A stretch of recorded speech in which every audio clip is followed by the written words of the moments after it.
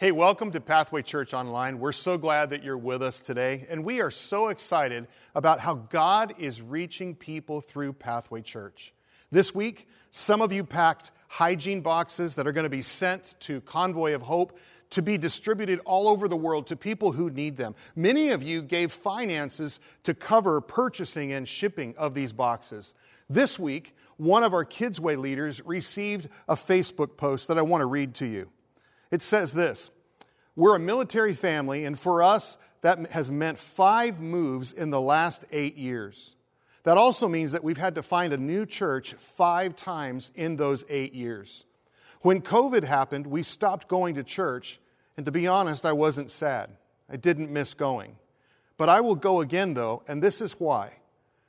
The children's ministries coordinator from Pathway Church, a church 2 moves ago for us, reached out to us and has been sending my girls the lessons, crafts, and activities she is prepping every week for her class. These lessons are so much more than a quick Bible story.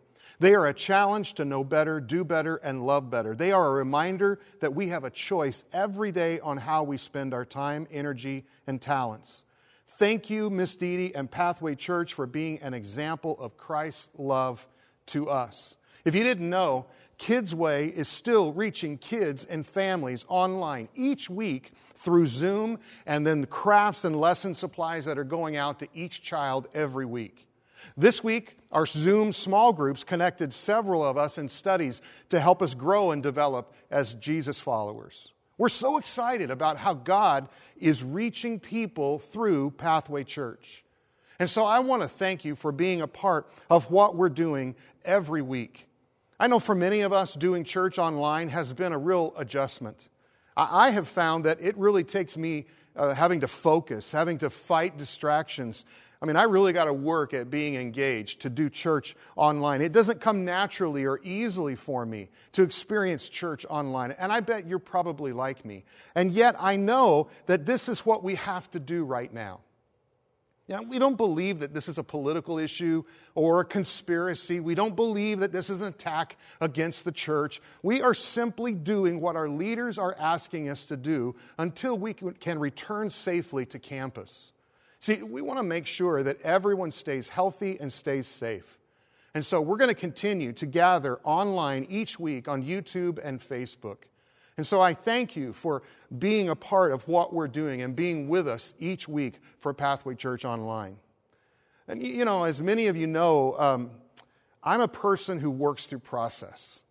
I'm an analyzer, and so I like to observe, I like to think things through. I usually take a while to process things before I decide on a course of action, before I publicly make comments about something.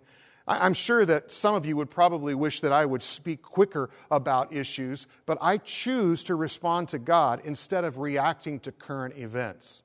And so I have spent some time talking to God, listening to God, and now I have had some time with God thinking about some of the issues that we've been seeing in our culture, in our world. And I want to share a passage with you before we get into our study of Jonah that God has been speaking to me about. Honestly, He's been speaking to me through this passage before in our Glow series a couple of months ago. See, the Apostle Paul challenges us this way. He says, "Live clean, innocent lives as children of God, shining like bright lights in a world full of crooked and perverse people."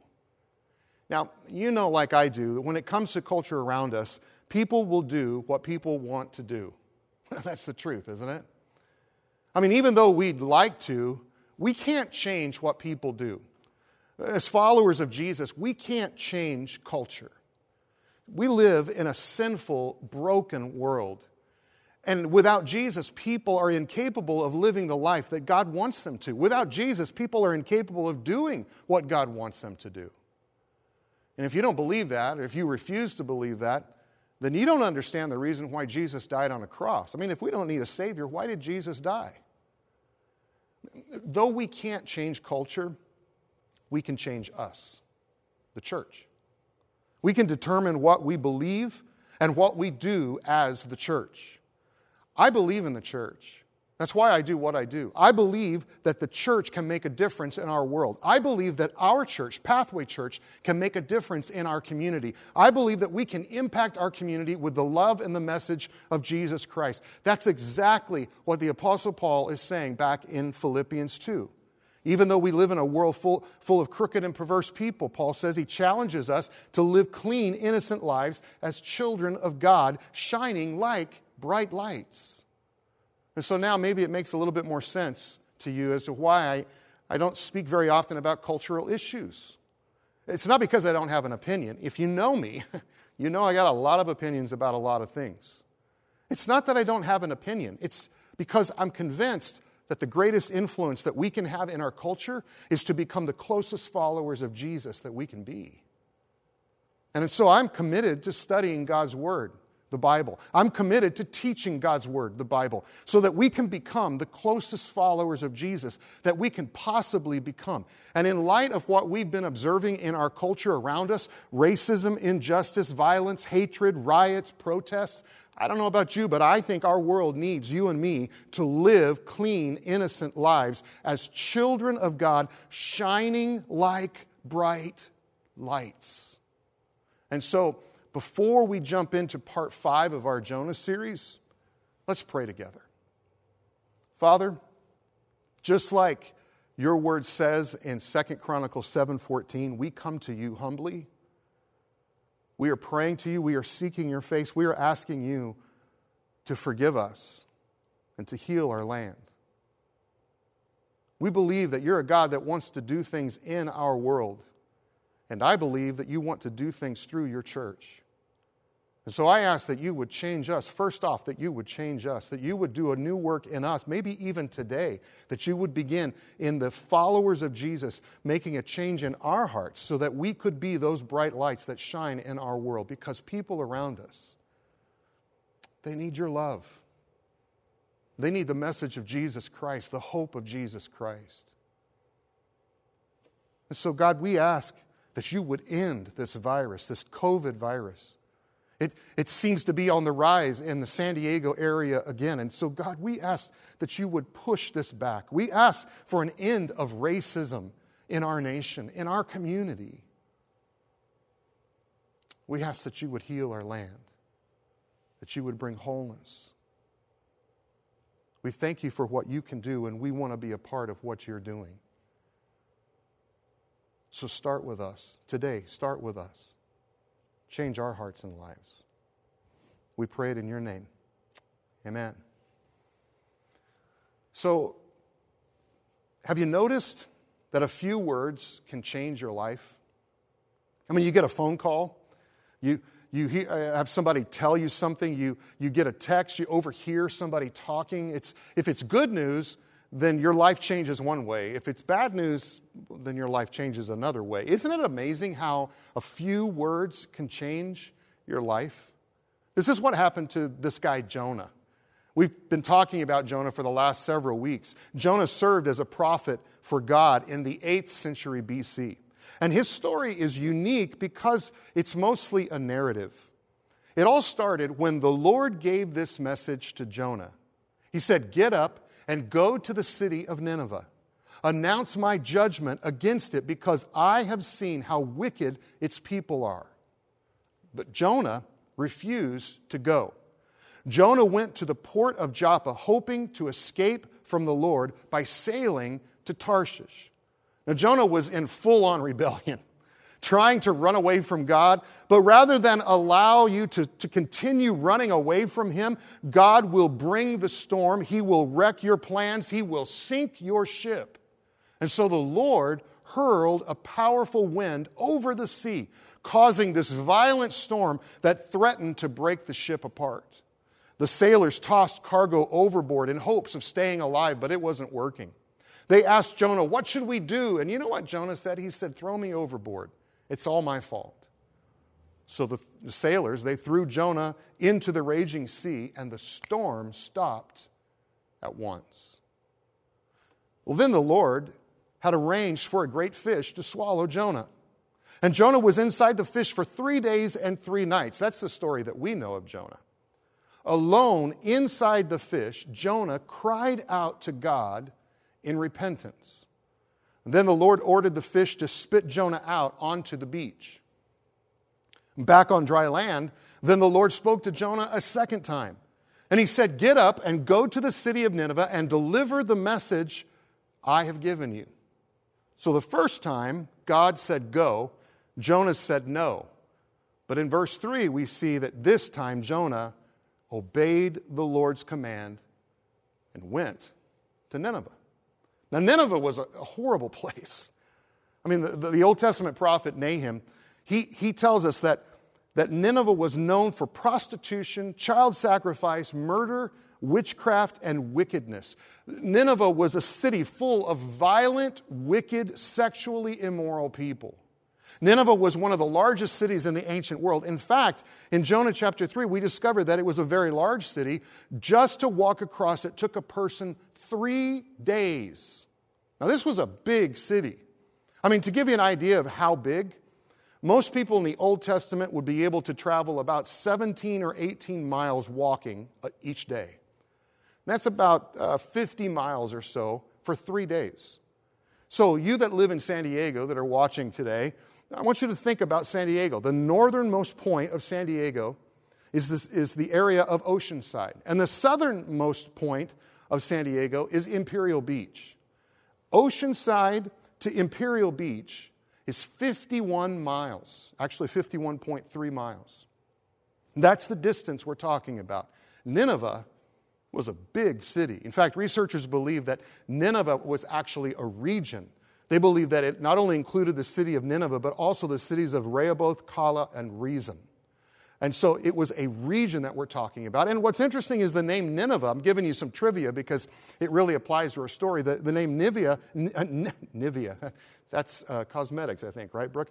Nineveh is related to its original, in the original language, it's the word fish. So Nineveh refers to fish. Quite interestingly, the Assyrian symbol used to represent Nineveh in ancient writing was a fish inside a house. In fact, researchers believe that the people who lived in Nineveh worshipped either a fish goddess or the god Dagon, which was half man, half fish. So get this, Nineveh may have been known as the place of fish. Now, not that fish has anything to do with the story of Jonah, right? Wink, wink. See, one day, Jonah entered the city. He shouted to the crowds, and he said, 40 days from now, Nineveh will be destroyed. Now, all that's recorded, being spoken from Jonah's mouth, is a total of 8 words. Now, we assume that there was more to Jonah's message than just 8 words, but if not, this is definitely the shortest sermon ever. Jonah's sermon didn't include any hope, any forgiveness. He declares judgment without mercy, without grace, without options. But those 8 words impacted so loudly and so strongly that the people of Nineveh believed God's message. Jonah 4, we'll see this next week. Jonah chapter 4 tells us that there were 120,000 people in Nineveh. This is arguably the biggest move of God in the history of the world. The people of Nineveh believed God's message. So how did a few words make such a big difference? It's because they're words from God. See, the Word of God is more powerful than culture. The Word of God is more powerful than a nation, or it's more powerful than politics or lifestyles. The Word of God is more powerful than ideologies or philosophies or theories or dogma or opinions. The writer of Hebrews tells us this in Hebrews 4. The Word of God is alive and powerful. It is sharper than the sharpest two-edged sword, cutting between soul and spirit, between joint and marrow. It exposes our innermost thoughts and desires. Nothing is hidden from God. He is the one to whom we are accountable. We live in a world that has a lot of speculation and a lot of interpretation. But our world is missing truth and revelation. We place such high value on the words of men and women, but very little attention is given to the Word of God. But friends, listen to me. When God speaks, people change. When the Word of God shows up, lives change. Families change, cities change, nations change, futures and destinies change. Jonah's epic message was a total of 8 words, and that was it. No funny stories, no jokes, no illustrations, nothing to make it memorable. But despite being the worst sermon ever preached, in spite of Jonah not wanting it to work, we'll talk about that next week, in face of every possible reason as to why it shouldn't work, look what it says in verse 5. The people of Nineveh believed God's message, and from the greatest to the least, they declared a fast and put on burlap to show their sorrow. They responded from the top down. Everyone in the city repented. To repent means that you turn around and you go in the opposite direction. People are, walking away from God with their backs to God, and suddenly they turn around and begin walking toward God. This is what repentance is all about. This even impacted city leaders. Look what it says in verse 6. When the king of Nineveh heard what Jonah was saying, he stepped down from his throne and took off his royal robes. The king was realizing, I'm not the one in authority. God is in control. It says the king dressed himself in burlap and sat on a heap of ashes. This was an ancient sign of repenting, of admitting guilt. See, when people repent, they no longer blame others. They no longer make up excuses for themselves. They admit what they've done. I admit there's something wrong with me. I admit that it needs to be changed. And I know that I can't change it myself. I need God to change me. Friends, that's my prayer for you. That's my prayer for me. I pray that the Word of God will do the work of God in us, in me, in you. Each week I come into my study and I ask God to give me His words so that I can share it with you, so that you will realize that God is speaking to you and you will ask God to change your life. When God speaks, people change. Your life changes. Your family changes. Your future changes. Why? It's because the Word of God is alive and powerful. I encourage you, listen to God's Word. Read God's Word. Study God's Word. We don't believe the Word of God changes with the shifting opinions of culture or man's preferences or the latest interpretations. We do not have the right to edit or change God's Word. God's Word is an authority over us. God's Word changes us. And if you disagree with God's Word, you need to change your mind. We don't study God's Word to argue with it. We study God's Word so we can hear from it, so we can submit in obedience to it.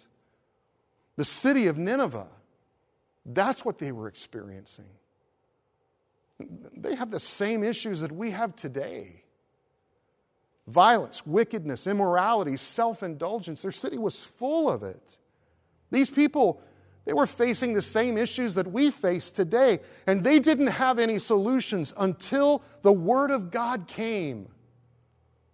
People have a desire to see human lives valued and not discarded, to see women treated with respect, to see kids loved and not abused. There is something within us that yearns for this, that hungers for this. And so what do? We argue and we fight and we protest, but we can't change things. And so we elect politicians and we write laws, but we can't change things. The only way we will see peace and justice and wholeness and purpose in life is by people hearing and responding to the Word of God. Responding to the Word of God is the only hope for our world. It's the only hope for our nation, for our state, for our city. Responding to the Word of God is the only hope for our community. The only hope we have is responding to the Word of God. And the people, the king of Nineveh, they took this seriously. The king and his nobles sent this decree throughout the city. No one, not even the animals from herds and flocks, may eat or drink anything at all. Don't miss this. The king is calling for a citywide fast. Even the animals are fasting. Now, I'm a little curious on that. How does a cow fast? How do goats and sheep fast? We won't get into that, but I was just wondering that this week. The point is the king sees the seriousness of that. This isn't a, oh, I'm sorry kind of statement. No, this is a call for change. Look what he says. People and animals alike must wear garments of mourning, and everyone must pray earnestly to who? To God. They must turn from their evil ways and stop their violence. If genuine repentance is changing the way you're living, then I'd say this looks like genuine repentance to me. Friends, don't miss the bigness of this. This is a government leader, a political pagan leader, calling for the people to humble themselves, to admit their wrong, repent of their lifestyle, and turn to God for His mercy. This is huge. If this could happen in our city, in our state, in our nation, this is huge. And the king shows what he's hoping for. Look at his last words in verse 9. Who can tell? Perhaps, I love that word, perhaps even yet God will change His mind. Hold back His fierce anger from destroying us. Perhaps. They were repenting. And God responded. Verse 10, when God saw what they had done and how they had put a stop to their evil ways, He changed His mind and did not carry out the destruction He had threatened. You know, some people have a hard time with this.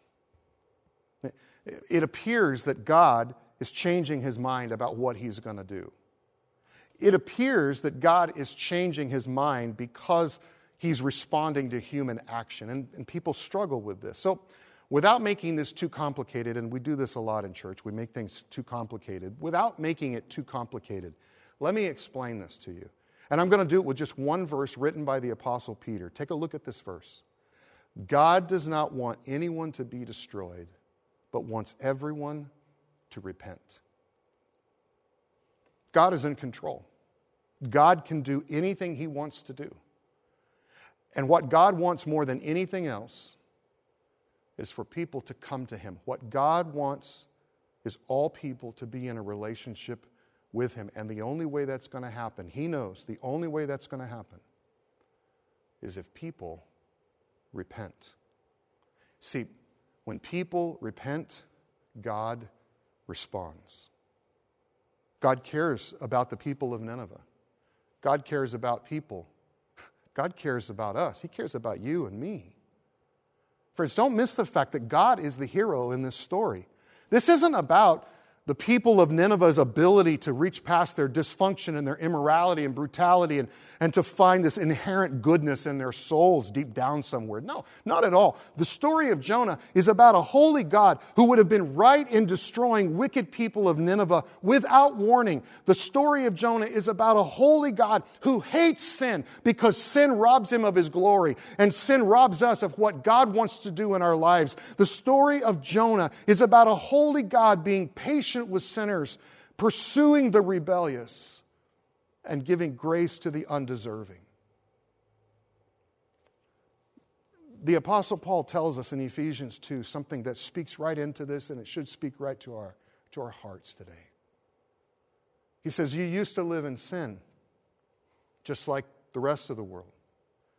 All of us used to live that way, following the desires and the inclinations of our sinful nature. By our very nature, we were subject to God's anger, judgment, just like everyone else. But God, I love this, but God is so rich in mercy. And He loved us so much that even though we were dead because of our sins, He gave us life when He raised Christ from the dead. God saved you by His grace when you believed, and you can't take credit for this. It is a gift from God. The Apostle John adds this. God gave His one and only Son, so that everyone who believes in Him will not perish but have eternal life. God sent His Son into the world, not to judge the world, but to save the world through Him. God loves us. God pursues us. God has compassion on us. God saves us. And fortunately for us, God is willing to wait a long time. He is patient with us. But I don't want to leave today and have us lose sight of what God said to the people of Nineveh, because I think it's something that God speaks to us. He told them, you only have 40 days left before you face judgment. Yes, God is very patient with us. But there comes a moment when He can no longer wait. And in that moment, we will face judgment for how we have lived our life and the God that we have worshiped. Many people think that that's just Old Testament talk. It's not really that way. We live in the New Testament. But do you know, actually, Jesus talked about judgment a lot in the New Testament. Jesus clearly says in John 12, all who reject me and my message will be judged on the day of judgment by the truth I have spoken. God's word. You and I need to realize that there will come a day when we will give an account of how we have lived our life and what God we have worshiped. Paul says that God overlooked people's ignorance in earlier times, but now He commands everyone, everywhere, to repent and turn to Him. And so what is God saying to us today? What is God saying to you today, to me today? He's saying, repent. Turn around. Change your heart. Change your life. Turn to God, so that God will change what happens in your life. Friends, when people repent, God responds. So how about you? How does this apply to your life? I think it all comes down to one question: what needs to change in your life? How does your heart need to turn around and turn to God? Maybe you need to cry out to God and see Him respond to you today.